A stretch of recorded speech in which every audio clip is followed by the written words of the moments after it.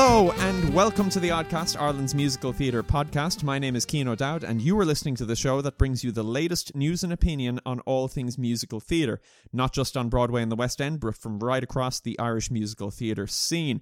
We have a great show lined up for you today as we look forward to the upcoming Digital Ames Awards, as well as word on new shows opening on Broadway. We are joined on the show today by Vinny Osborne of the Sound and Music Company and producer of the Ames Awards, who will take us through this year's online offering.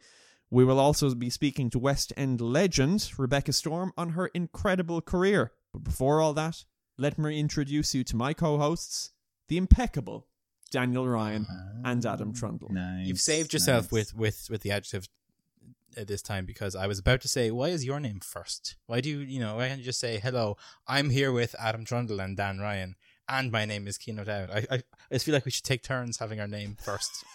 You're doing this now? This is the time you want to bring this up. Really? Yeah. We had 2 hours of pre-show, and We have and a you're like production- you're now waiting. We have a production meeting every other Thursday, and you're doing this now.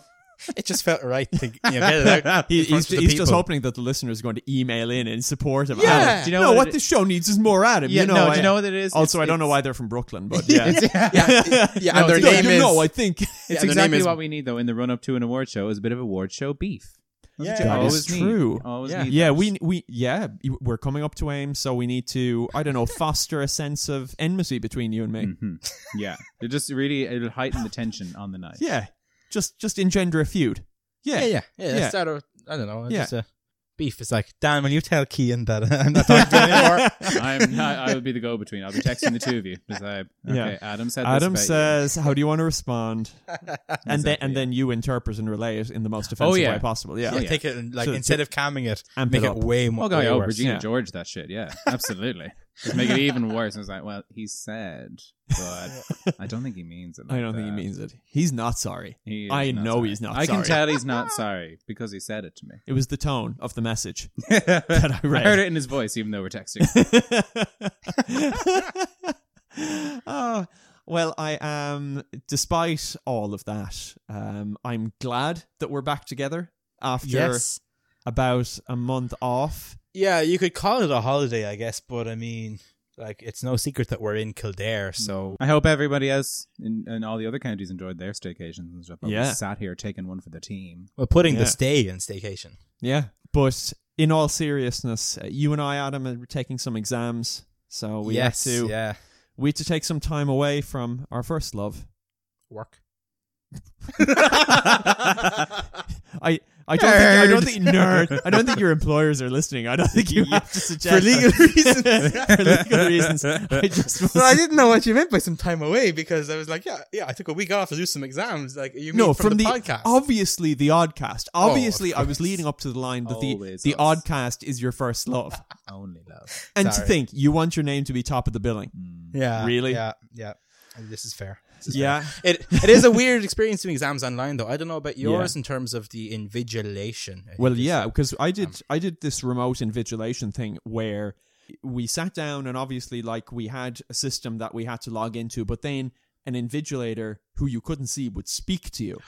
And they would speak to you through you couldn't be wearing headphones or anything, so you had to have your like computer that's speakers, and they would creepy. speak to you and say, okay, we go through the ritual. So you have your webcam, and they get you take your webcam, pan all around the room, show all around under your desk, the whole shebang, and then you empty your pockets in front of them and hold the camera up to show that you've nothing in your Show pockets. them your bribe. A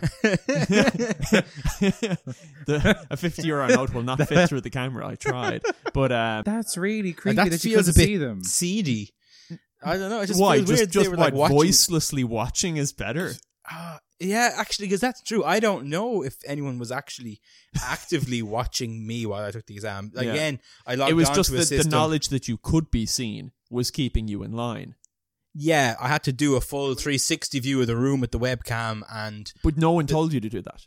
well, the computer did. It said, Oh, text. yeah, told some you to text do that. told you, yeah. Ah, And This and is like an episode of and- Black Mirror. it's a bit weird. And the Yeah, webcam no, was it's- on throughout, and they could see what was on my screen Yeah. throughout, so I couldn't have like Google open on another tab. it is sort of Huxley and Brave New World type stuff going on. It's very strange. Yes. definitely. Good old fashioned. Orwellian 1984. Is that a more... Yes, that's a much more okay, so palatable a reference. Yeah. Nerds. Dystopian future novels, both very popular. Yeah. At least I had the privilege of doing my exams without being under the influence of some severe pain medication, which I believe was not the case for some of our other people. It's one of the pitfalls of getting into your 30s that you start to experience pain. So yeah, I put my back out by sitting wrong. Jesus. That's how I did it. I sat wrong while studying in a draft. and I put my back out. Oh, in a draft. Yeah. In a draft. I'd be sitting on a cold floor. You didn't have your hot water bottle. But then, to make matters worse, I actually burnt my back on a hot water bottle. Oh Christ!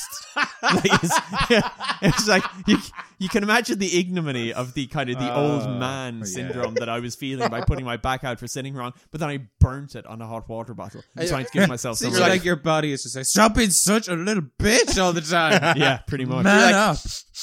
Yeah. Well, to be fair, oh no, something's cooking. It's me. Oh God, it's me. It's me. Yeah, and I'm sure I don't taste delicious. No. But you didn't need to agree so quickly. It's like, well, I mean, I might try and bring this podcast back on track. No, I want to bring it off track again. I was about to say underail, but I feel like underail. That's the rail where you keep all the undies in the store. Do you have an underail in your house? I don't. No, I don't have an underail. I just have it like a drawer. Yeah. It's a very fancy drawer actually. It's like from IKEA. Your underwear drawer? Yeah. Oh, it's like in part of the wardrobe, and it rolls out on like little tracks, like a dishwasher, but so like fancy. a drawer. It's just real fancy. Yeah, real fancy. Not like a it's just like a dishwasher. It's like a Miele or a Whirlpool dishwasher. real fancy. Not like that Zanussi bullshit. Oh no! Please have some self-respect. I know. And that's how we discern whether something is fancy. It's on rails like a dishwasher. Yeah, if it's on runners like a dishwasher, you on a winner.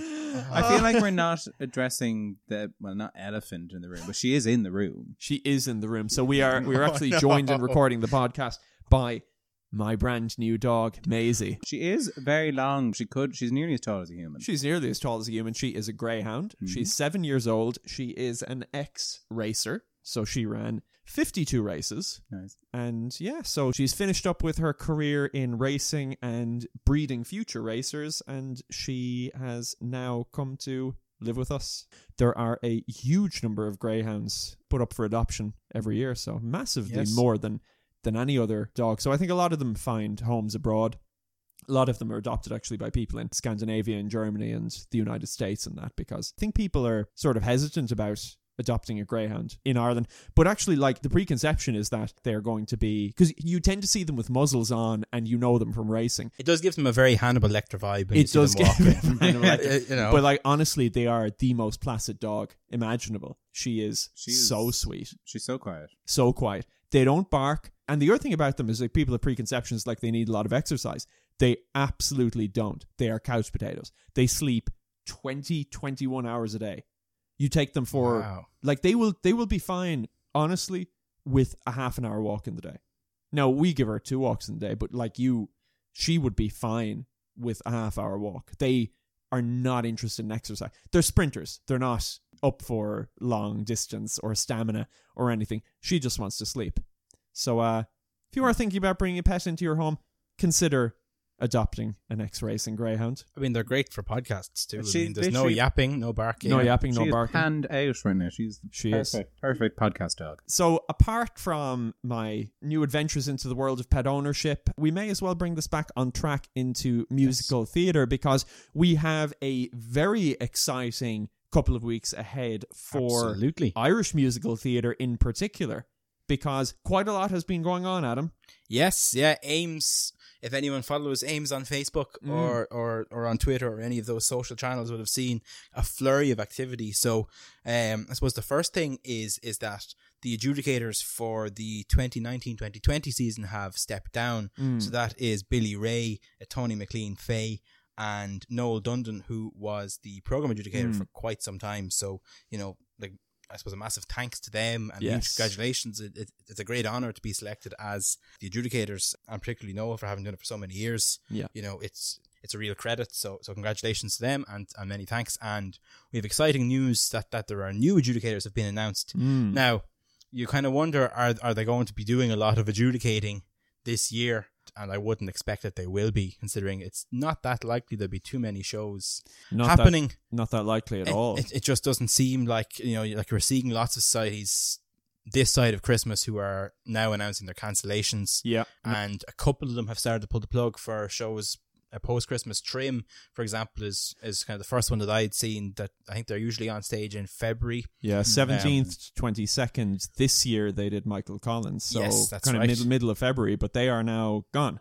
Yes, absolutely. And of course, they were nominated for Amy's Best Overall Show for that production. So, you know, they're obviously, I would say, devastated to not be able to keep the momentum going. Of course, yeah. And it's crazy because you have all three of your Gilbert Best Overall nominees this year now. Cancelled For next the year. next year, It's crazy. Yeah, it Crazy is. that we're still going through this. Like. Well, they won't be on their own is the only comfort they No. can take, I guess, is that kind of everybody seems to be likely to be in the same boat. No, I think that's definitely true. And we're probably leaning towards moving away from the probability of no shows going ahead within the entire season into the inevitability of no shows going on in this season. Because even if you're on the very tail end of the season, you're on the very end of May. Yeah, late April, May, You're still going to be rehearsing from January, February. Yeah. You know, in all likelihood, March, if you're insane and trying to get a show done in a very short span of time. And, you know, even then, like, you have to cast it before then. You have to book your professionals who are having a horrendous time at the minute. Your lighting engineers, sound engineers, directors, musicians, choreographers, and musical directors. You know, like their pipeline is looking drastically different to what it was this time last year in terms of gigs. So, like, no one wants to be booking people and giving them hope only to have to cancel it later and like putting themselves in that precarious financial position as a society. You only want to put something together if you can be relatively sure that it's actually going to go ahead. Yeah, and I don't see us being sure this side of Christmas about anything in the post-Christmas period. It's hard to plan 6 months ahead at the minute, because if we think back 6 months ago... I mean, no, it is. And look, we've said it before that you and I, Dan, we were on that kind of final week. I finished up with New Ross on the 7th of March, and you finished up, I think, on the same day. Yep. With Athlone doing Joseph. But to think that we would be amongst the last people in the country who have performed a show. Yep. To do a full run. At this point, when we're now in September, crazy. is... But it's funny even thinking back to then and being like, if you told me like in the middle of that week, in the middle of the run, it's like, well, you're going to be the last like full run of the show. Yeah. Get out of here. Like, it's just crazy how things just change so quickly, and it's just crazy how long they've gone on. Like, it's just, and weird, and that you know we don't.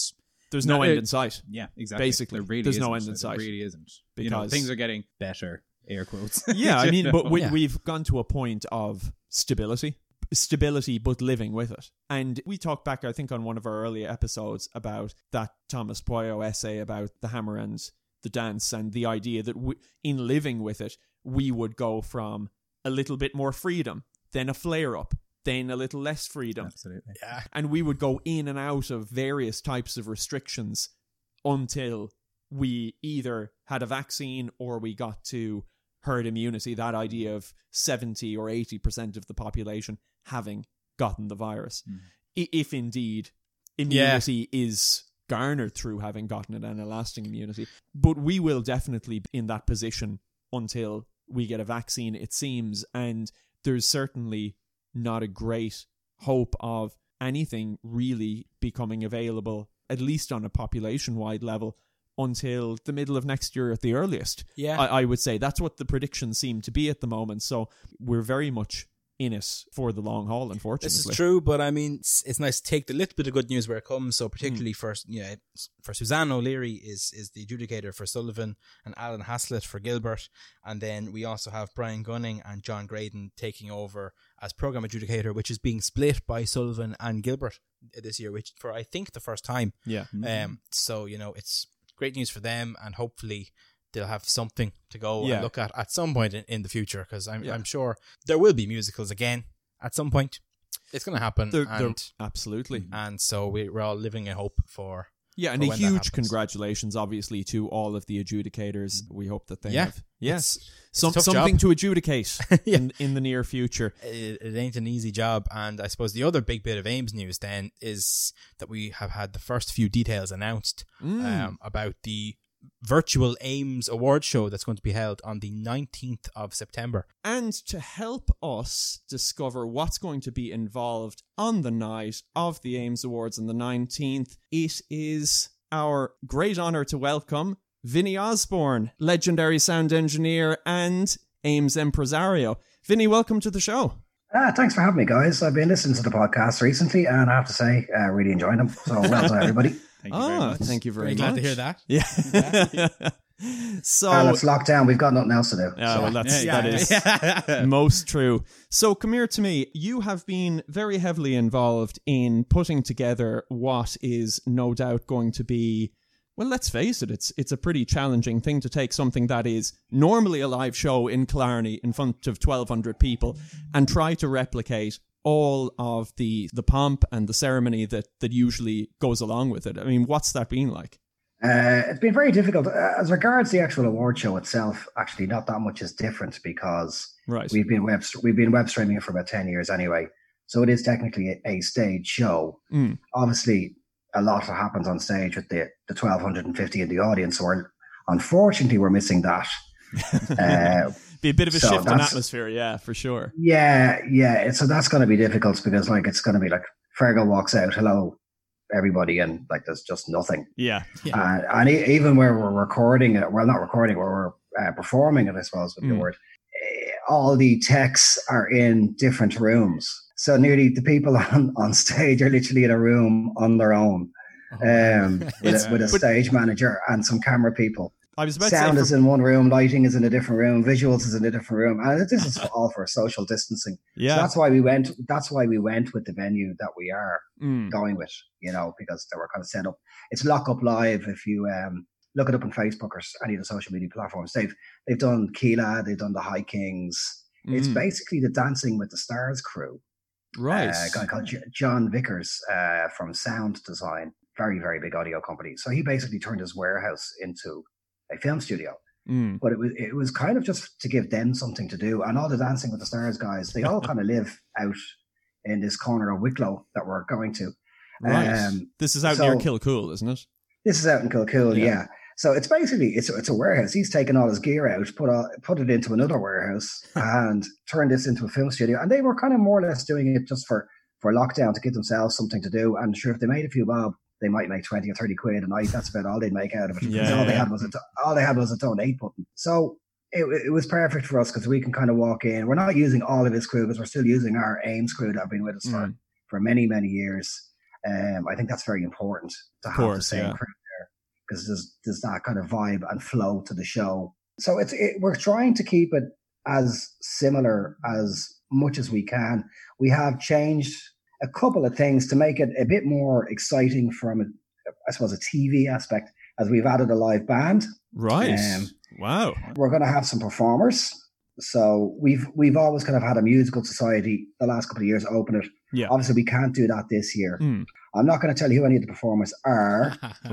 So you will have they're put it this way, they're all names. Interesting. They're all names. They're all professional names. So everybody watching will have heard of everybody. Okay. So fantastic. we well, that was kind of a directive from Rob Donnelly, the president, actually, as he said, AIMS as an organization would like to try and give back. It's a small gesture from them, but they were very keen to try and give some professionals a day's work if they could. Yeah. And I thought that was an incredibly generous thing to do because, again, they've no sponsor. So that's why it is very important for anybody listening. Please do buy a ticket, even if you're going to a house party that has a ticket. Try and buy your own ticket as well, just to support the event, because there's no income this year. There's literally no income. There's no 1,250 seats being sold, so that's very important. With Fergal Darcy, of course, is hosting. David Hayes is musical directing and arranging. So, and I had another idea. If you guys are interested, I think it would be really cool if we had the Oddcast podcast guys live chatting throughout the event as well. And I was just wondering if you guys will be up to that. I mean, I'll have to check my diary. I'm not sure. No, that sounds fantastic. Oh my god! Oh my gosh! Absolutely. Yes. I mean, like, yes. Yeah. Well, unfortunately for the listeners, they'll also get to see you. The shroud of mystery will be pulled away.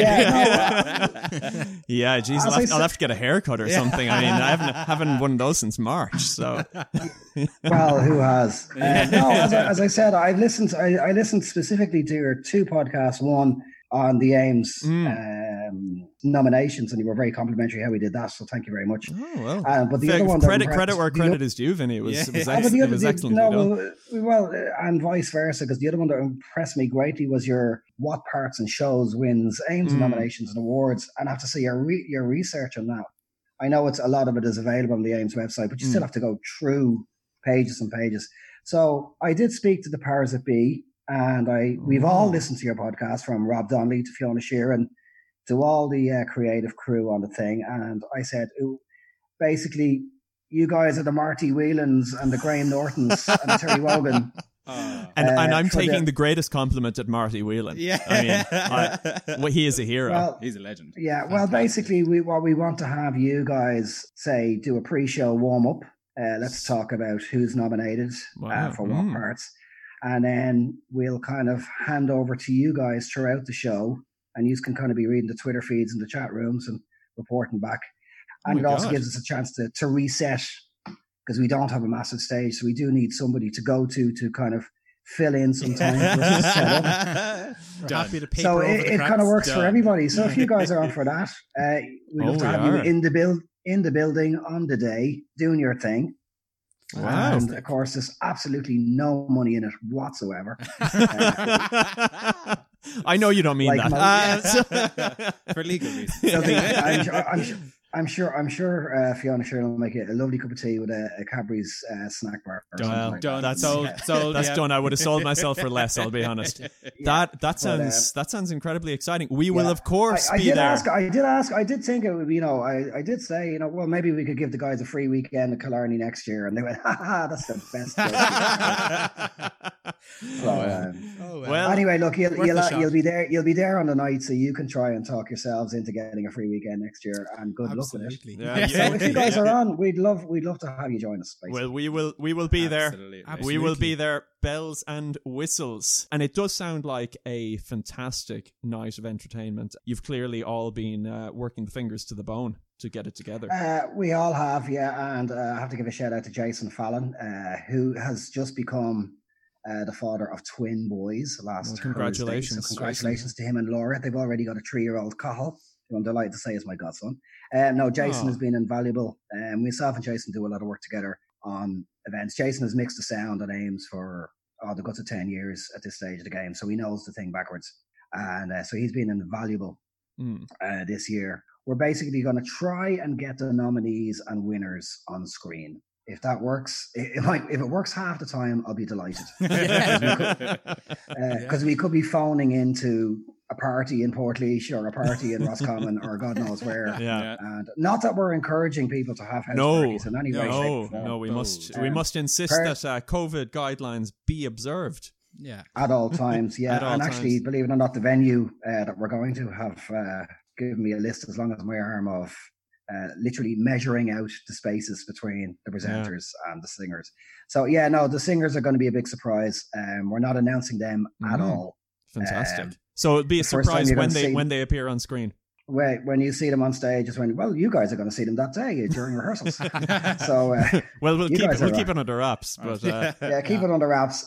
So that's the plan, to have the Oddcast podcast broadcasting live from Ames, and if it works this year, sure, maybe we'll do it again next year. So we'll see what happens, and hopefully we'll be live in Killarney.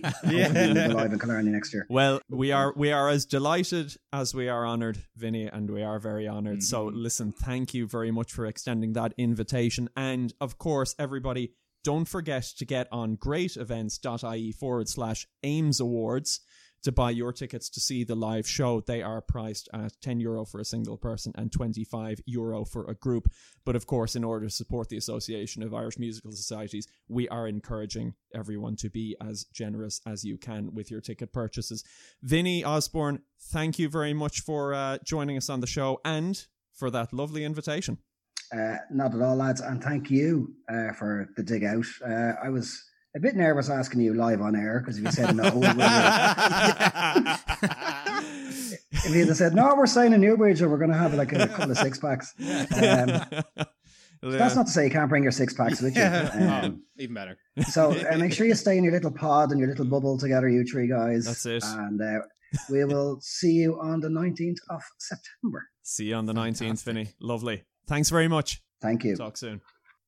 Wow. So I guess we're kind of famous. I know. It's amazing. Wow. Wow.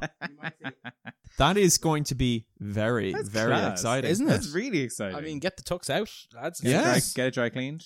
I didn't think I'd have to wear it this year. I know. I better lose that weight I put on. I was, Dang it. Gonna be on. Better see if it fits. Yeah. Christ. That's incredible. It is genuinely an honor. I'd say, right, okay. We'll have to get our thinking hats on and bring you lot something very entertaining and very special at the Ames Awards. If you have any ideas, maybe let us know. Yeah. So we can integrate them into claim them as our own. Yeah, that is definitely what we'll do. So yeah, if you have anything that you would like to see us talk about or do at Ames, give us a shout by email at theoddcast@oddtheatre.com or get in touch with us on Facebook or Instagram at The Oddcast by Odd Theatre. Right, Dan. We'll have to screw our heads back on and do a little bit of a chat about professional news because I believe for the first time in quite a while, we have a little shimmer of light coming down onto Broadway in the West End because there is some chat of something new being created. Absolutely. So yeah, we're kind of, I suppose we kind of mentioned it earlier on that, you know, we've kind of moved from, I suppose, kind of with COVID that we might find a cure quickly if we can go back to our normal lives, to very much like, okay, we need to learn how to live with this and that this is going to be something we have to deal with for a good portion of the foreseeable future. But as a result of that, I suppose kind of leading the way, Andrew Lloyd Webber has, first of all, was the first person he's like, I want to carry out some kind of social experiment. So obviously he is the owner of several theatres throughout London, and one of them which being the Palladium, which is a very, very well-renowned, very famous theatre right in the heart of London. And this was the site a few weeks ago that he decided to put on this, what he called an experiment, basically. And he basically invited roughly about 650 people to attend a production there. Now, the theatre itself can usually hold about over 2,000 people if it's maxed out, but obviously adhering to, you know, social distancing rules that are in force. Obviously, this is for the UK, but they are pretty, you know, similar right around the world. So he was like, I'm going to see, you know, what can be done if we actually, you know, adhere to these. Yeah. Can we actually put on a show? And in line with that, you know, there was like staggered arrival times for anybody coming to see the show. There was obviously an abundance of hand sanitizer. I think for most of it, like the audience, they had to wear masks during the performance as well. I think you could remove, if you had a drink, you were able to kind of, you know, adjust it, have a sip, and then put it back because you couldn't even take it off for the duration of having a drink. I think that even at some parts of it, they had these contraptions. I think they have like started them in like Japan and Korea, where they're like these dry chemical shower and the kind of a misty thing that you walk through, and it gives you like an all over kind of, you know, sanitizing. So they effectively a sheep dip of sorts, a very fancy sheep dip as you come through the door. Exactly. A delousing machine. Exactly. So they had all these, you know, measures in place to try and again just see exactly this is what putting a show on would be like. And the show itself, it wasn't like a full-blown production or play or music or that. It was Beverly Knight, British singer, and she obviously had, you know, she's had a turn in a few West End musicals as well. I believe she's been nominated for an Olivier Award at least once anyway. Ooh la la. So she came on, she just did a concert of her own songs, kind of a few musical standards, that kind of stuff. Andrew Lloyd Webber himself, you know, kind of gave a speech at the beginning of it. You know, just kind of highlighting what he was setting out to achieve. Would it be possible to put on shows in this kind of world that we're living in? And I think he did kind of make the comment that it was quite disheartening, you know, to look out at a huge theatre, a huge West End theatre, and see such a small number of people actually able to be there. Yeah, for sure. And so spread out as well across kind of like, you know, in the seats, keeping that 2 meter social distance. So that was kind of like the first kind of foray into trying to put on a show in, you know, the current world that we're living in. By all accounts, I mean, Beverly Knight gave a great performance. As you'd expect. As you'd expect, nothing less, you know, and I think, like, you know, I think everyone who was there was delighted to be there, and I'm sure they, you know, it's a great thing to be able to be it. But I suppose overall it still just kind of felt a little bit kind of, a bit like, you know, like at the end of the day, it was a very, you know, sparse crowd and quite spread out across the theatre. So, you know, that kind of, that energy that comes with it and the atmosphere just wasn't there by all accounts. You know, it was very hard to kind of... I think a lot of the people listening to this will be, I am, familiar with the concept of playing to a house that is far below capacity. Exactly. And it's not the most enjoyable experience. No, you have to work an awful lot harder, but equally, I think kind of from people who were, because there was obviously like, it was kind of invite only. It wasn't just like you could buy tickets online. Obviously, it was kind of various people. So like, you know, performers, but also journalists were invited. And a lot of them were kind of saying like, when people were trying to like cheer or applaud, it would just be coming from like one section. And normally if a theatre is full, that can like... It spreads really quickly. quickly. Rapidly. It ripples out, you know, and everyone kind of joins in. Whereas like it came from like the rafters and then it just stopped, you know. It's a completely different experience reacting to a performance when you are sitting on your own. Because I even think of when you sit at home, even if I'm watching something that's very, very funny, I rarely like laugh out loud all that much. Or, you know... Yeah, you. Whereas when you're in a crowd that's laughing, you laugh too. It's a very human thing. Yeah, and you're just robbed of that when there's nobody sitting beside you. Yeah, and it can also build as you go along, because the more that lots of people are laughing, then all of a sudden you're starting to find nearly too many things funny, or you're starting to cheer too much. Yeah, like, okay, calm you're down. Trying to compensate. Calm down, like, you know. You're suddenly like Robert De Niro in Cape Fear in the cinema with your cigar, laughing obnoxiously. Or for anyone who prefers The Simpsons, Sideshow Bob. In the episode Cape Fear. That's most of where my cultural references come from, is they're rehashing on The Simpsons. Exactly. But then in recent weeks, kind of building on from that really, we've seen actual productions of musicals in a couple of West End.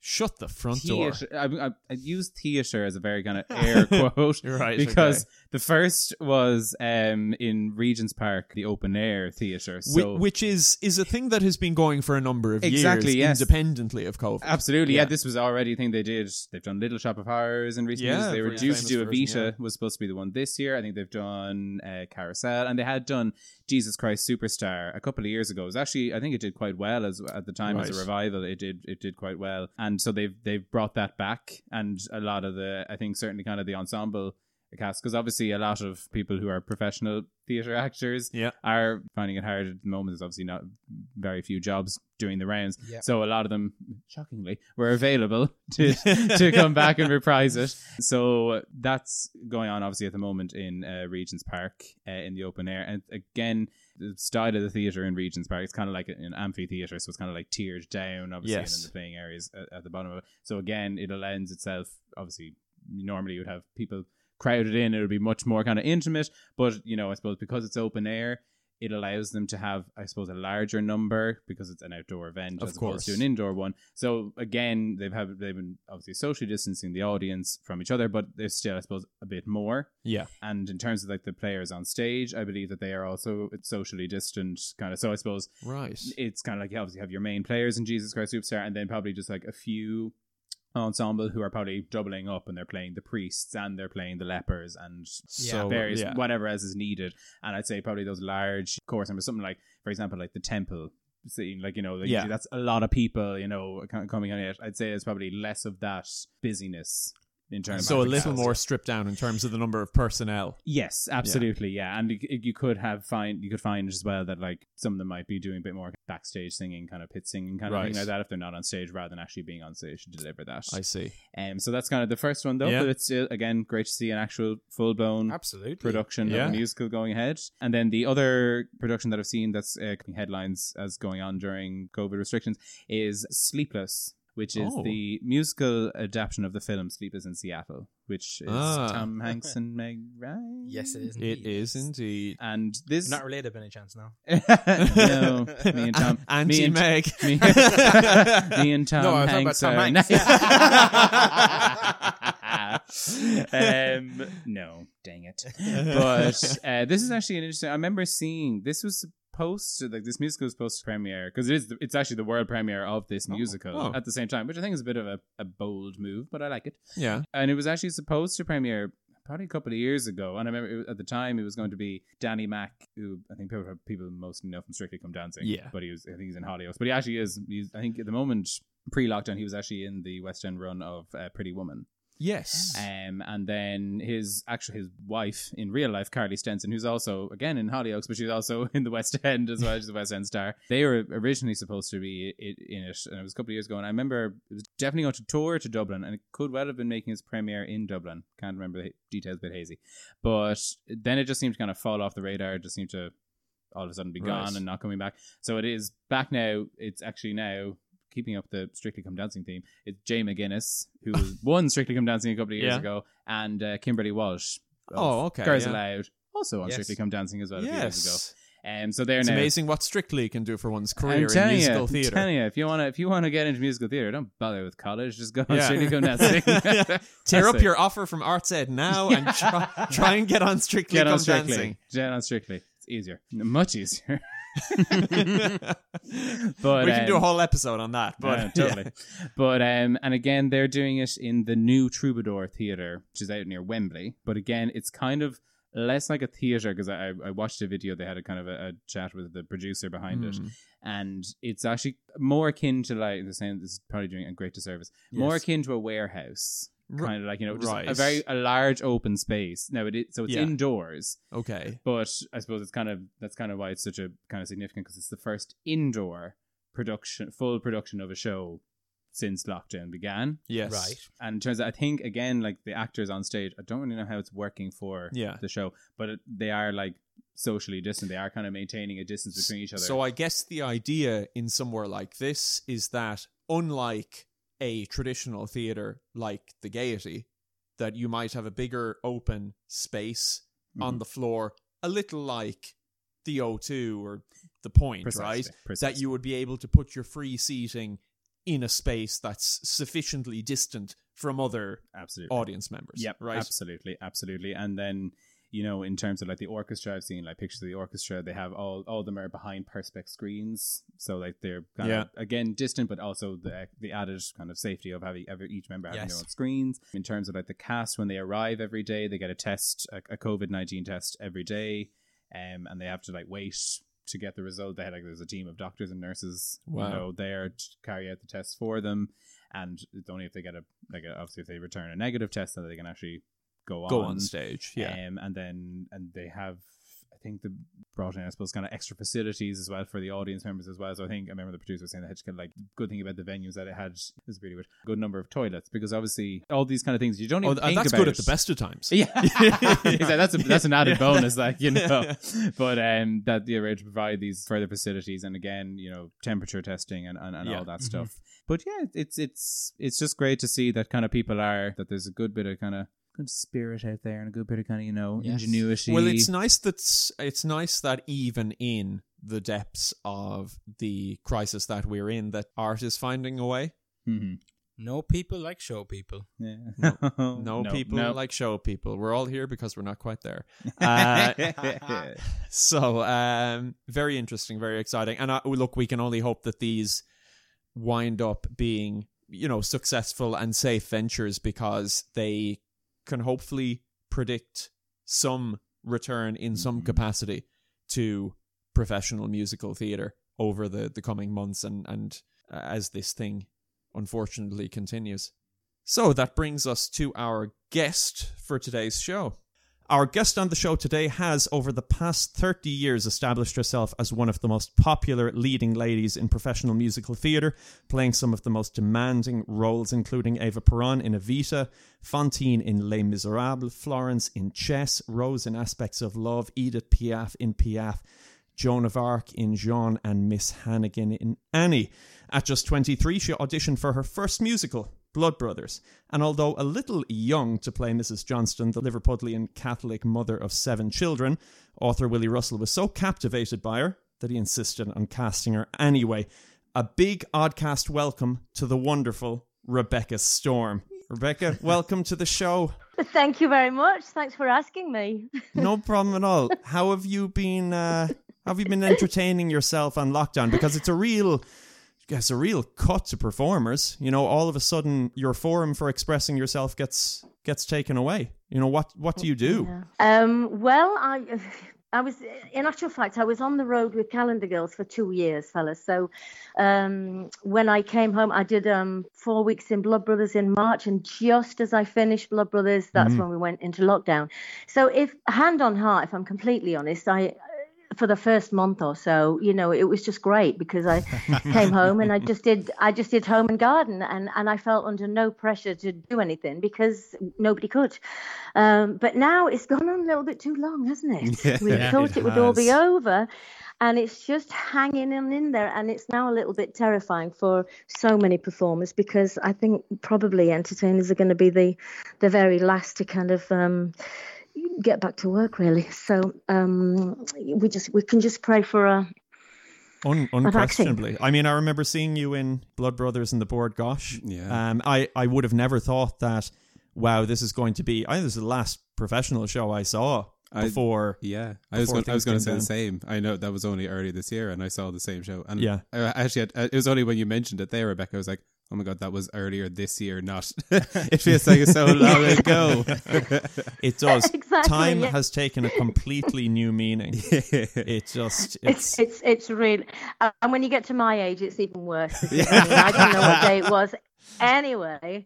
But now it's like, is it Monday, Tuesday, Wednesday? Who knows? And there's so many bank holidays. It's like, but hey ho, the sun is shining, and at the moment, and keep smiling. It was a great version, actually, the Blood Brothers this year. I really enjoyed myself. The cast were just magnificent, and so many of them were new. You know, there were so many new people that I'd never done it. I mean, I've done that show 14 times. Wow. Over 34 years. So you can imagine how many casts I've had, you know, but it was, I really enjoyed it this time, yeah. Yeah, I'm sure you tell every cast they're the best one yet. Of course I do. Yeah. Oh, you'd be surprised how many Mickeys I've told I love.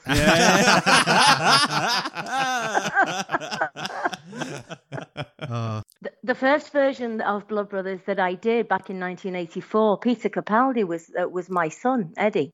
Oh, wow. Wow.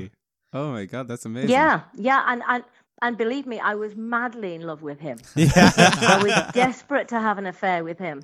And, you know, he wasn't interested in me at all. I think it might have been the costumes, you know. Peter, what were you thinking? Glamorous. I mean, he had a really posh accent, and he's so Scottish, of course. But, I mean, one of the most hysterical sights was him in his Boy Scout uniform with all his imac legs, you know, like they had to shave their legs in those days, you know. So there was these knobbly knees with white legs, yeah. And you still thought he was beautiful, you say?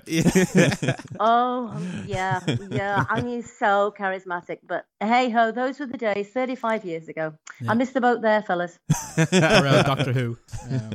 But yeah, I think when we heard you were going to come on, we were delighted, and we thought we would start from the beginning, I suppose. So we kind of wondered... How did you... How long is this program? We have hours and hours, don't worry. We have endless tape. Very fast.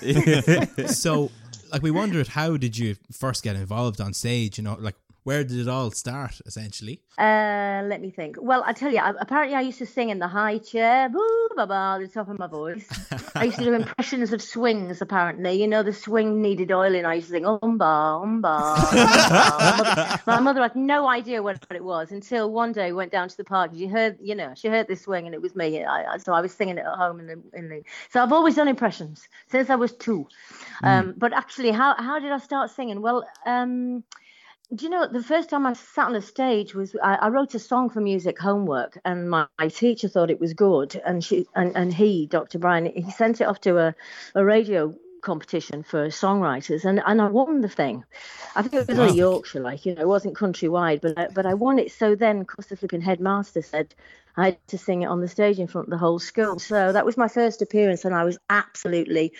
I could barely leave the loo, before I was due to go on. Can you imagine singing in front of all your schoolmates? Oh my God, yeah. Trial by fire. Right. Yeah, yeah. My first ever performance. So yeah, baptism of fire. But yeah, I started with charities. Yeah, and I did loads and loads of charities when I was kind of a teenager. Anything I could to get a bit of experience and get rid of the nerves. And talent competitions. And then eventually, a band asked me to join them. Right. And to do BVs and ultimately to do, when I started to get the confidence, to do a couple of my own. And so it kind of went from there. And, I told my mother that I was going to run away with a rock and roll band. And you can imagine how I'm sure she was delighted, yeah.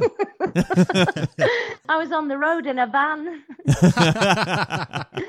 So then, how did musical theatre pull you away from being a rock and roll star? Because honestly, I mean, I'm sort of captivated by that alternative history. But where did musical theatre come into it for you? Well, the first time I really started to like musical theatre was when Evita came out. Right. Because prior to that, my sort of experience of it would have been Carousel and South Pacific and stuff like that. Yeah. I mean, I liked The Sound of Music and Mary Poppins and all those kind of things. I genuinely liked them. But the idea of being in, one of those kind of what I thought was a bit sweet and sickly musicals, didn't float my boat at all. But then, of course, Julie Covington came along with Don't from the Argentina, and then there was this fantastic rock score of Evita, and I mean, I had it on all the time. I played it morning, noon, and night.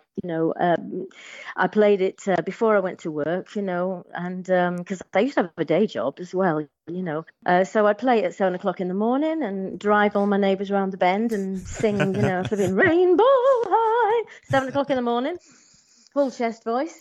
And I wanted to be Ava. I really did want to be Ava.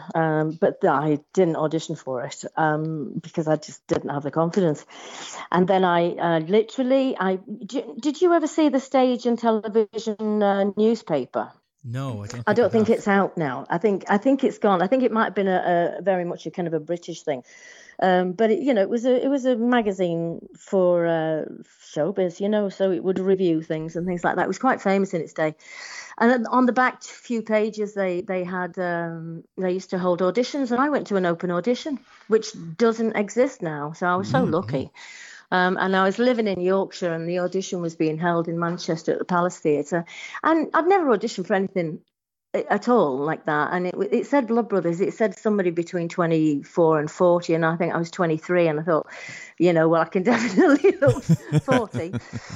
It was a wet February morning, and I went along, and there must have been about 500 girls queuing up, and wow. Anyway, I didn't know anything about this musical. I didn't know the storyline. I didn't know what part I was auditioning for. I just know that it said this. There was this little square, and I went along, and I sang a song called The Second Time, and Willie Russell said, "Who wrote it?" And I said, "Tim Rice." And later he was quoted as saying, the only reason we gave her the part was because she didn't sing Memory. Because Memory was the hit of the time. And apparently they'd listened to 499 girls singing Memory. And I'd picked this one. And the music was written by Francis Flight. It's a beautiful song from a film called Bilitus, which was about lesbians, so I had a bit of a story to tell about this song as well. Very different. But advice to any of your listeners who are thinking about auditioning for anything: don't pick a song that has got a long instrumental in the middle, because that song did. And while I was singing, I was okay, and then as soon as the pianist started playing this instrumental, my legs started wobbling like mad, because I was terrified and I had nothing to do. I didn't know where to put my arms, didn't know anything, and I felt sick. And then of course it was time to sing again to finish off the song, and I thought, please get through this song. Long story cut short, Chris Bond was the director, and he sat there, and after they cast me, he said, "Can I give you a bit of advice, Rebecca?" And I said, "Of course you can." And he said, you know when your leg starts wobbling, and I didn't do too well, and he said, stand on that one and take the weight off the other, because you'll make it still, and then once the other one starts wobbling, keep swapping over, just go from one foot to the other, because otherwise, you looked like a gibbering wreck while you were. Anyway, they still cast me, fellas, so I was a very lucky girl that day. It obviously worked. The second time paid off. Yeah. So you hadn't done a musical really up until that point. So at 23, you're thrust into the world of professional musical theatre, and it's just a whirlwind. How daunting did you find that? Incredibly so, yeah. When you slide yourself into something, and then you realise when you get there that you're not actually, you don't feel like you're up to it. That's pretty much. I was full of bravado. I was surrounded by fantastic people who just, the actors were amazing that I worked with. There was no sense of being supported, and there was no sense that they were kind of looking at me and going, why? Because ultimately, Mrs. J was the star of the show. Barbara Dixon had done it in London, and this was the tour that I'd auditioned for. So, and I didn't know. I genuinely didn't know I was auditioning for a mother of 7 kids. At 23, would you? And they obviously felt I looked old enough. When they tell you that, you're a young girl, and then they turn around and it's like, well, we want you to play this mother of 7. Were you taken back, or were you like, no, absolutely, I'm doing it anyway? Well, they didn't tell me. It was too late. No, they didn't. They didn't tell me. They David Pugh, who was just my producer here when I did Calendar Girls these past 2 years, he was the producer along with Bob Swash, and Chris Bond was the director. And basically, I sang the song, and then they said, "Will you sing another song?" So I sang Niagara from a Barbra Streisand album, and then they said, "If we send you a script, will you come and read for us?" So I said, "Yeah, of course, like you do."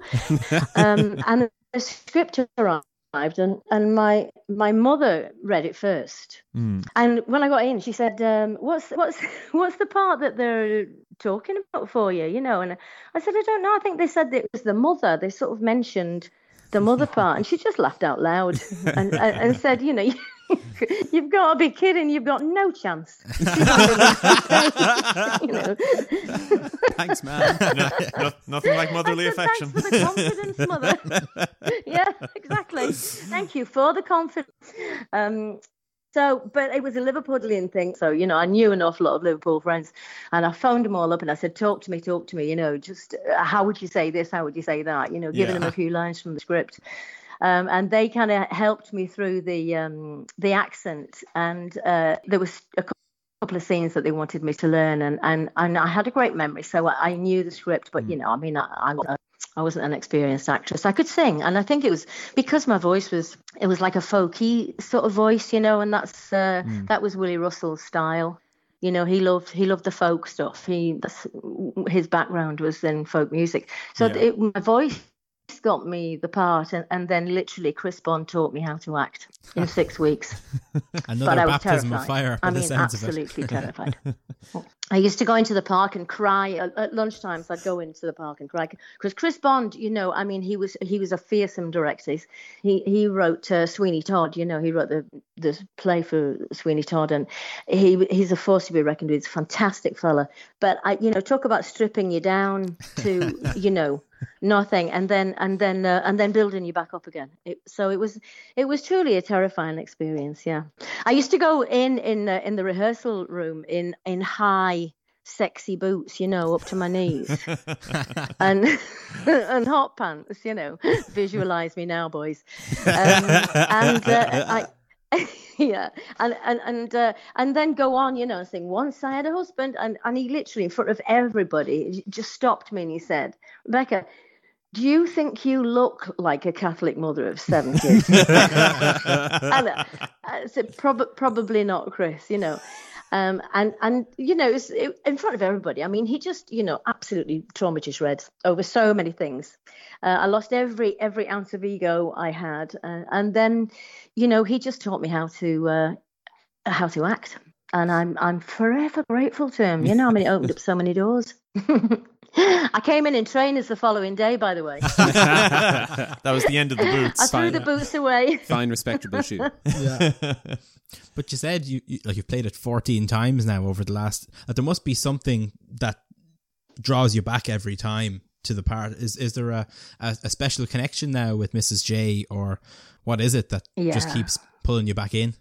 I mean, I absolutely love the show. I by the sounds of it, you kind of loved it as well. I mean, I love the fact that it appeals to pretty much everybody. You've got to have a heart of stone to not see something in that show, I think. You know, even to this day. I mean, it's 83, I think, when it first went out. So it's 37 years or something.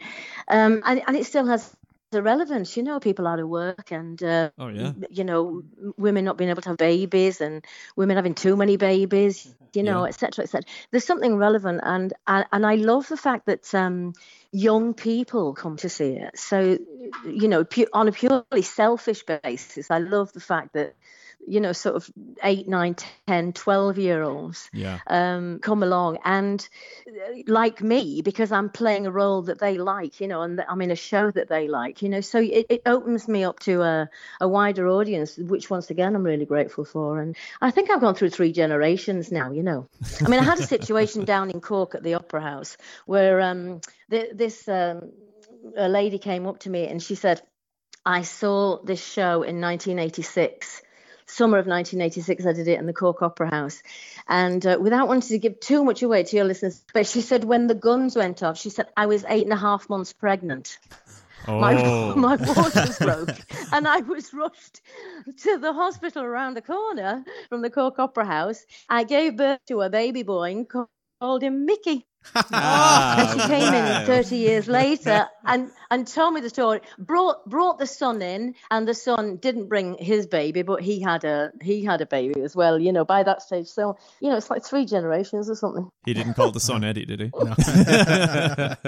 No, I don't know what he called his son, but yeah, he was Mickey. Yeah. But it is such a captivating show, isn't it? I always say the thing about Blood Brothers is that there are those kind of saccharine, sweet shows. I think a lot of people, when they think of musicals, think about something which is very happy-go-lucky and not altogether real, but that's not something you could ever say about Blood Brothers. I mean, Blood Brothers is a very authentic, very evocative story. Yeah, and you know, and very real. I mean, there's so much truth in it, isn't there? Let's face it. You know, there's so much truth in people, you know, committing robberies because they're out of work and they're desperate, you know. So you know, and the path of life for one, going, you know, to university, etc. It's totally heartbreaking, and yet at the same time it's hysterically funny because of course Willie is a great writer of comedy, of course, you know. So getting those two together, I mean, I was just blessed to be offered the part, you know. I mean, I just, what can I say except I'm forever grateful. You know, so many women want to play that role. So many, you know, and so many have. And, you know, I was a massive fan of Carole King when I was a kid, you know. I mean, I played Tapestry the same as I did Evita, you know, over and over again. And when I found out that, you know, she'd kind of played the role that, you know, I mean, way after me, I think it's about 15 years ago that she did it, you know. And Petula Clark's played it, and, you know, so many amazing women. So I feel blessed. I'm hoping to do it again and probably Zimmer for me on the stage. You know, old, but, I don't think so. I don't think you so. know, Somehow. Stuart Clark was 70. so, yes, when we finally get back with these musicals, I will be there. The great thing about Mrs. Johnston is, you know, you can just carry on getting older and older. It doesn't really matter. You know, you don't have to be a young chick. Of course. You know, Mrs. J is a huge part of your career, but you've played so many other wonderful leading ladies in as well. You know, Eva Peron, Fontaine, Florence and Chess, Rose in Aspects of Love. Do you have your favourites amongst those, or ones that you kind of think, no, I've done them and I wouldn't go back to them again? Oh, there's a few I wouldn't do again. But I don't put them on my bio, so you didn't mention them. Yeah, there's a good few I wouldn't go back to. Mm. I do you know what happened? From doing Mrs. J back in '84, it was just like doors opened. So I literally, I think directors kind of see you in one, and it's true what they say. If you're in work, then it's so much easier to get work. For sure. Yeah. Because people can come and see you. So, like Bob Swash was the producer of Evita as well as the original producer of Blood Brothers. So once I'd finished the Blood Brothers run, he literally phoned me up and said, "Do you want to play Ava?" And I mean, I nearly fell over, you know. I mean, I was just absolutely over the moon. But the funny thing was, you know, I had to wear all those flat shoes and those dreadful dresses in Blood Brothers, and Ava's quite a glamorous role, Oh, you know. absolutely. So I swear to God, when I went in to sing with EMD, he said, "Rebecca, we want you for the part, but would you mind lifting your skirt up and showing us your legs?" You know? Yes, and I did, and he said, "Oh, great." I mean, he was gay, by the way. You know, there's nothing kind of, you know. It wasn't out of personal interest. It's just that she had to wear very glamorous, you know, sort of very glamorous clothes. I had to be glamorous in that one. Florence in Chess is great. I mean, it's a great thing to sing the stuff from, you know, ABBA. I mean, they just write so brilliantly for women. Yeah, so I mean, a lot of those, they were just magnificent roles, and I was just over the moon to be offered them. Aspects of Love, you know, was tricky for me because it was very high, and I think it was a little bit out of my register. So I didn't enjoy that quite so much, but I did get to kiss, or he got to kiss me, John Barrowman, 3 times a show, you know. So there were some things that made up for it, you know. You suffer for your art. Exactly, suffer for your art, yes. But you see, he wouldn't have been my favourite male lead. My favourite male lead would have had to have been a guy, I don't know whether you've ever heard of him or not, called Mark Trundle. And I've worked with him a good few times, and he has to be at the top of the list. Yeah. And we'll have to check in the post soon, Rebecca, don't worry. But some of those shows, I mean, Chess particularly, I think I remember reading that you were on that Chess tour for about 20 months. You know, yes. You've been on some pretty long tours. Is that a really tough experience personally? Is it hard to be away from home for that long? Does it take its toll?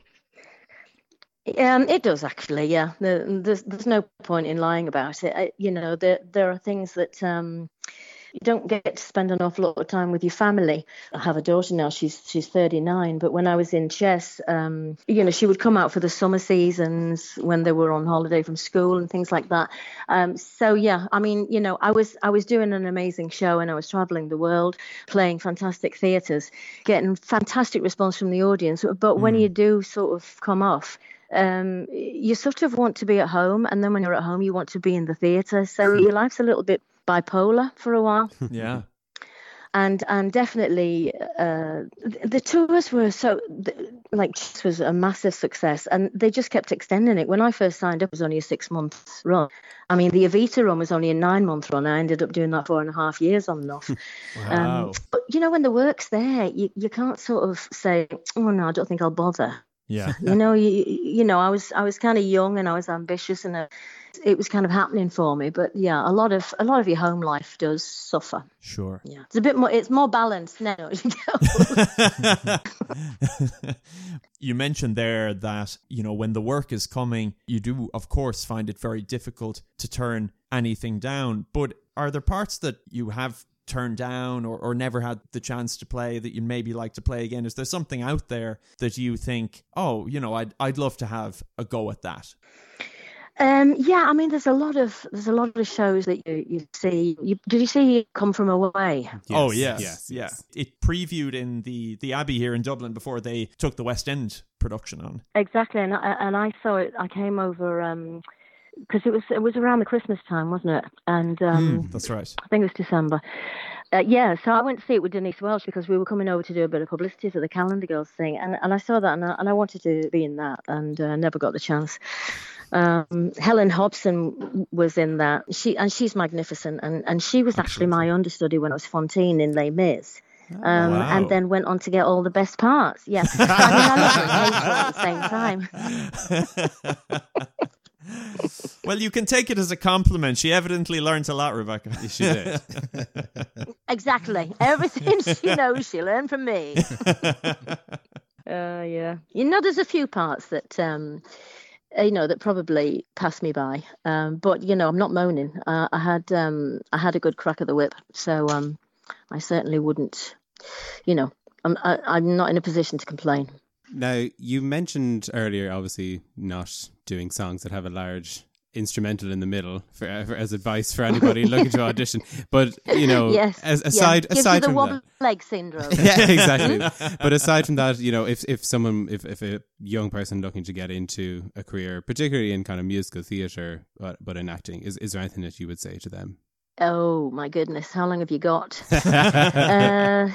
First of all, I mean, particularly it's relevant at the moment.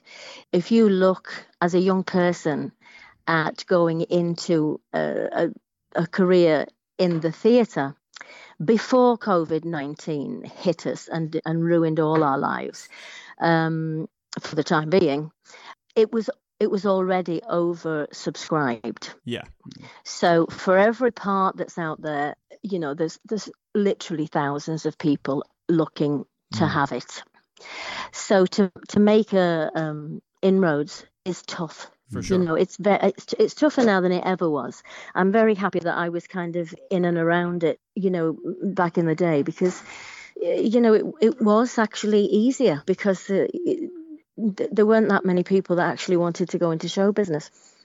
Strangely enough, I think the likes of the X Factor and Britain's Got Talent and all those kind of programs are amazing. Yeah. But I think, unfortunately, I do genuinely, I think they are amazing, and they're a great jumping off board for people that want to be in the business, like the likes of Will Young, who'd put the years in, and Leona Lewis, people like that. I mean, God, we do want them in our lives. They're brilliant. Of course. But I do think that it can give the wrong impression to a lot of people. It can give the impression that it's just easy to kind of go and queue up and they'll be discovered like Susan Boyle. Yeah. And it doesn't really happen that way. And I've seen a lot of people sort of suffer from quick fame.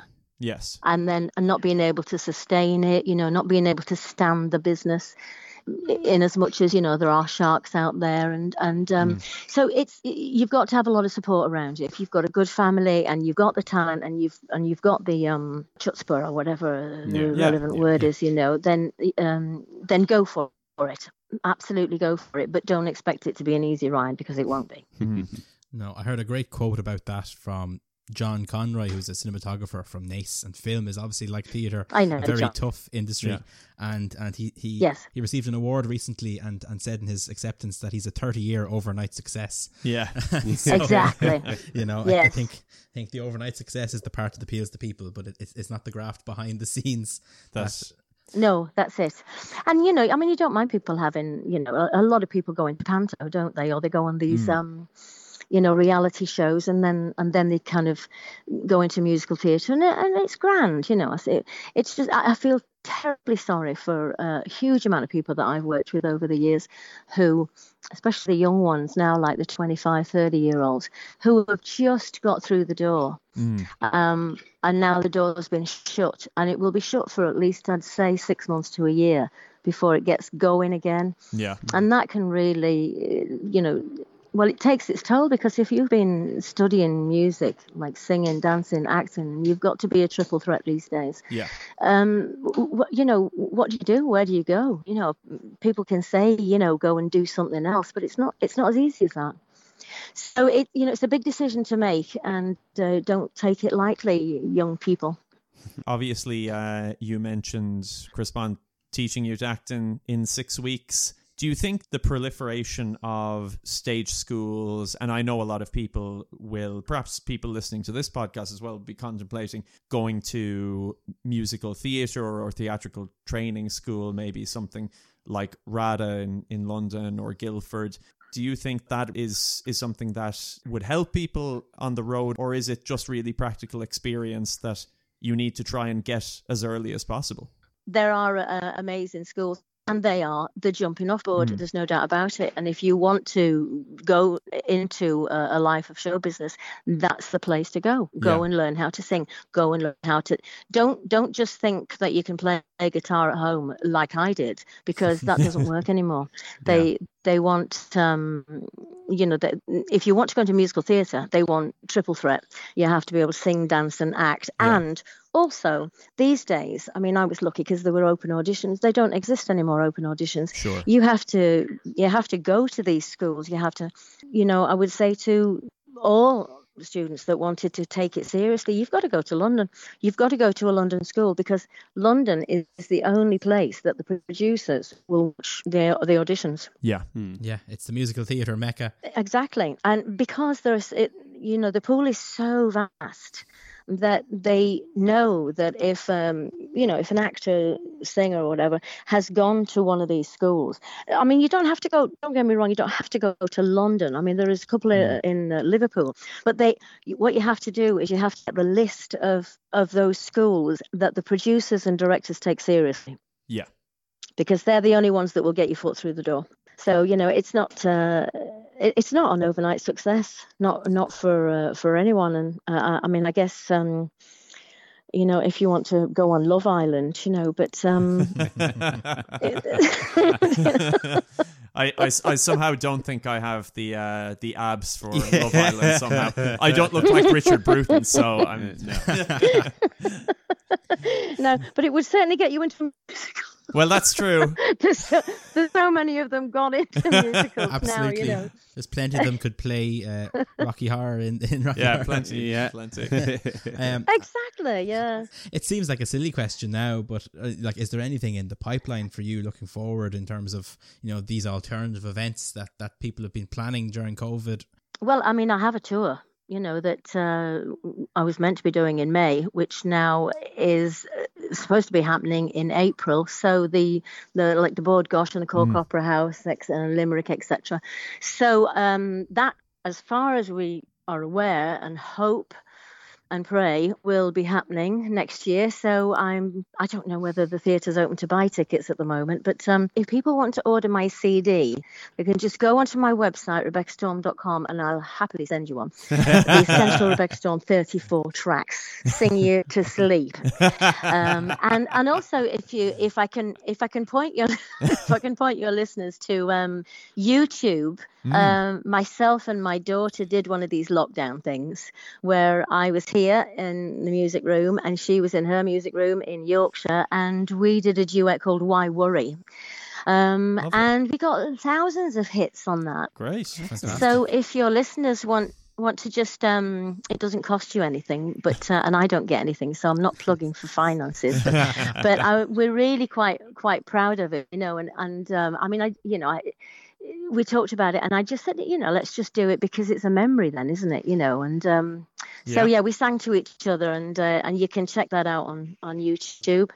And who knows? I mean, the longer this goes on, the more people have to think outside the box. Yeah. So we may creative. be doing kind of streaming concerts. I'm not too much high on technology, as you probably noticed, but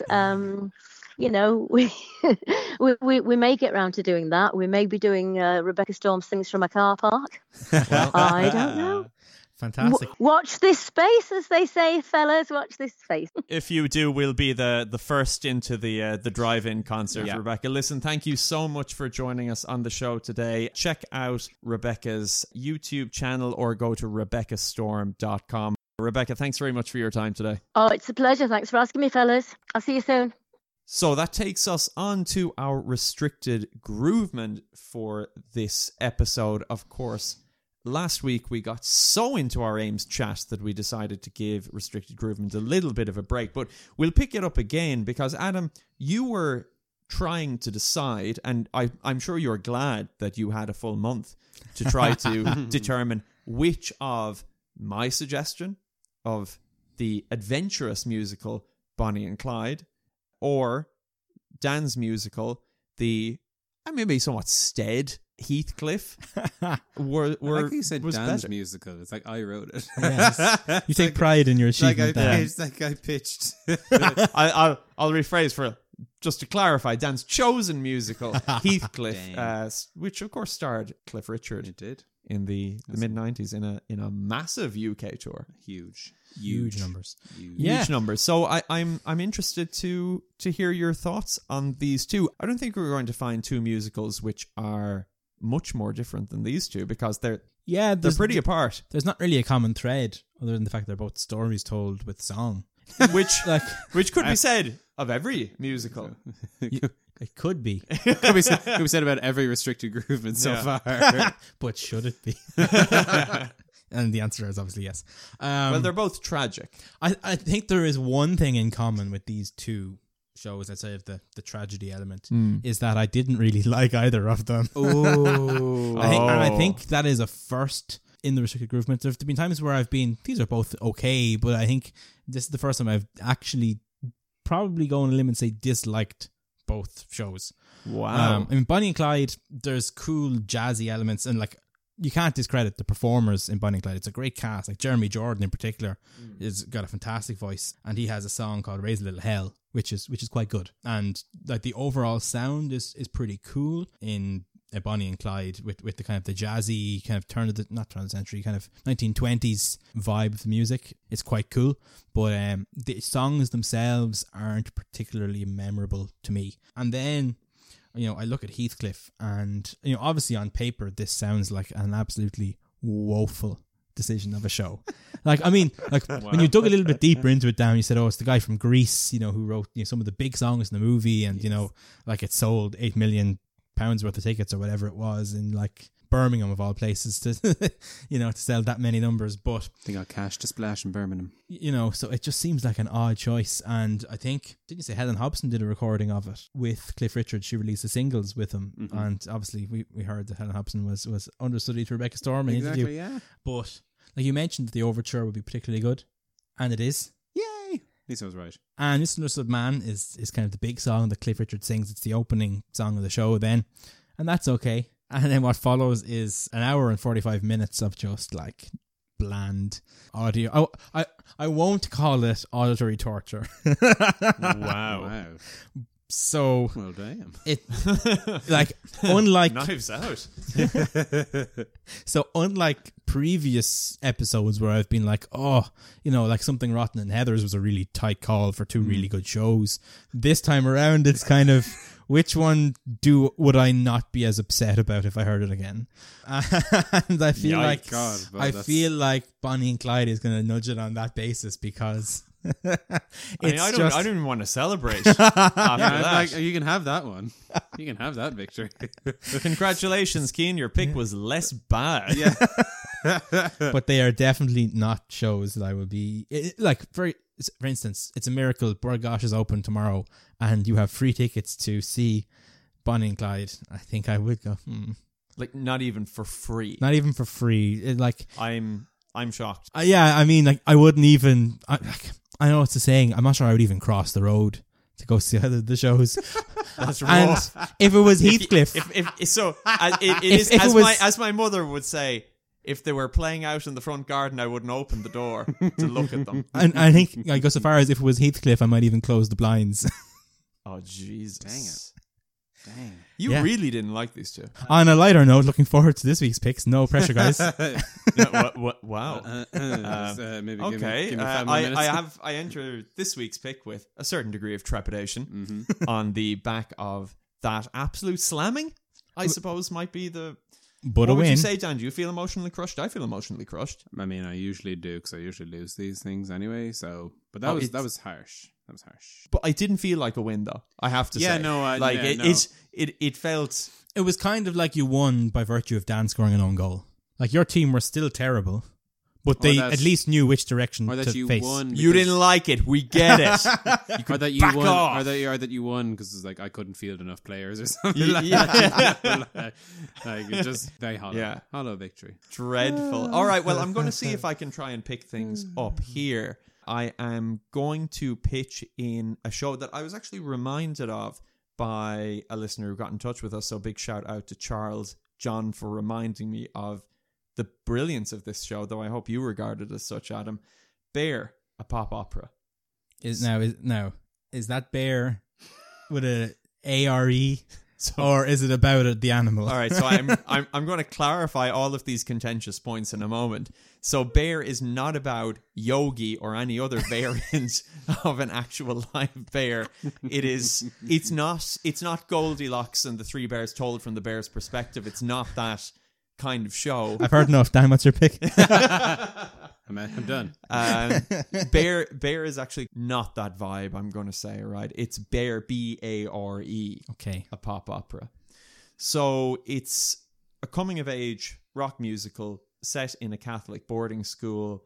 Music by Damon Intrabartolo. So it's a very rocky, very modern score. It's a score that I absolutely love. I think it sounds spectacular as a show. It centers around the struggles that the two central characters, Peter and Jason, have with their homosexual secret relationship at this Catholic school and trying to deal with the difficulties of their faith, but also how to try to manage their feelings towards each other in that milieu.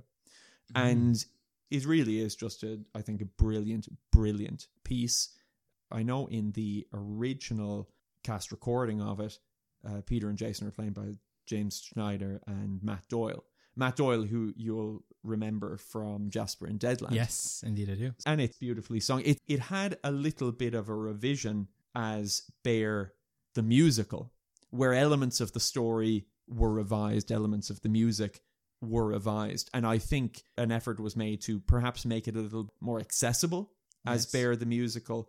But fans of the show have raised questions as to whether it's actually an improvement or not. I think it might be fair to say it improves some things and it disimproves others, and makes certain elements of the plot make less sense than its original incarnation. But both of them have seen a number of touring productions, different productions internationally, and in fact the cast recording of Bear the musical contains probably my vocal crush, Barrett Wilbur Weed. So that's a soundtrack worth listening to. But I'm going to put you onto the original. Right. I'm going to put you onto Bear, a pop opera. And actually, CIT had some success, I think, with Bear the musical in around 2016. They were nominated for Best Overall Show with that. It's a very touching, it's a very real show. So I hope that you'll enjoy it, Adam. I certainly hope it gets better, a better response than my last effort. Sounds like something I can sink my teeth into anyway. It sounds it's definitely, it's a real piece of theatre. Super. Sink your teeth into and rip to shreds. Jesus. Right. So, Dan, have you gotten over your palpitations? Have you summed up the courage to actually pitch something to Adam? Go again. Go again. Once more into the breach, dear friends. What is this? Was it the Monty Python's? No, not like Holy Grail or another night that keeps the. Tis merely a flesh wound. That's me. That's me coming back again. Tis but a scratch. Your legs. No, it's not your arms off. So I've once again picked a movie that was turned into a musical. Brave strategy. Because it's Do you want to replace the word brave with foolish, Adam? Is that what you were? No. Maybe. Because it's actually both my previous movies turned into musicals have worked for me. Beetlejuice and Hunchback of Notre Dame. Yeah. True. You're only two things, in fact. Yeah, exactly. So third time's a charm. When I'm unsure, my intonation goes up. So I have picked Groundhog Day, the musical. Sorry, what was that again? Groundhog Day, the musical. Sorry, what was that again? Groundhog Day, the musical. Sorry, what was that again? Please. I'd do it. No more. So this was obviously based on the 1993 film, same name, Bill Murray and Andy McDowell. Big fan. One of my favorite movies of all time. Fantastic. It's actually it's perfection. Drawer. It's perfection. It absolutely is a top drawer. And it's funny that you mentioned that perfection, because this version, obviously, music and lyrics were done by Tim Minchin, who is a very famous Australian comedian. Yes. And did Matilda. But originally, back in kind of the early noughties, Stephen Sondheim actually expressed interest in doing a musical version wow. of Groundhog Day. But then when he was asked about it a few years later, he actually said that to do a musical version of it would be to gild the lily, and that you couldn't. It's actually perfection. That It is is perfection. Vote of confidence in Tim Minchin. I kind of feel that way about Sister Act, but there you go. So, but they didn't. sensible from Sondheim. Exactly. So he initially was like, and he's like, you know what? You can't even try. It's already perfection in terms of the movie. But it was made into a musical back in 2016. And it follows obviously the same storyline, same plot as the movie, in which weather reporter Phil Connors is sent out to Punxsutawney in Philadelphia to cover Groundhog Day. So the town of Punxsutawney, which is a great name. Great It name is for a town. brilliant, yeah. And they have on Groundhog Day every year, and this idea that there's a guy in the town who can speak groundhogese.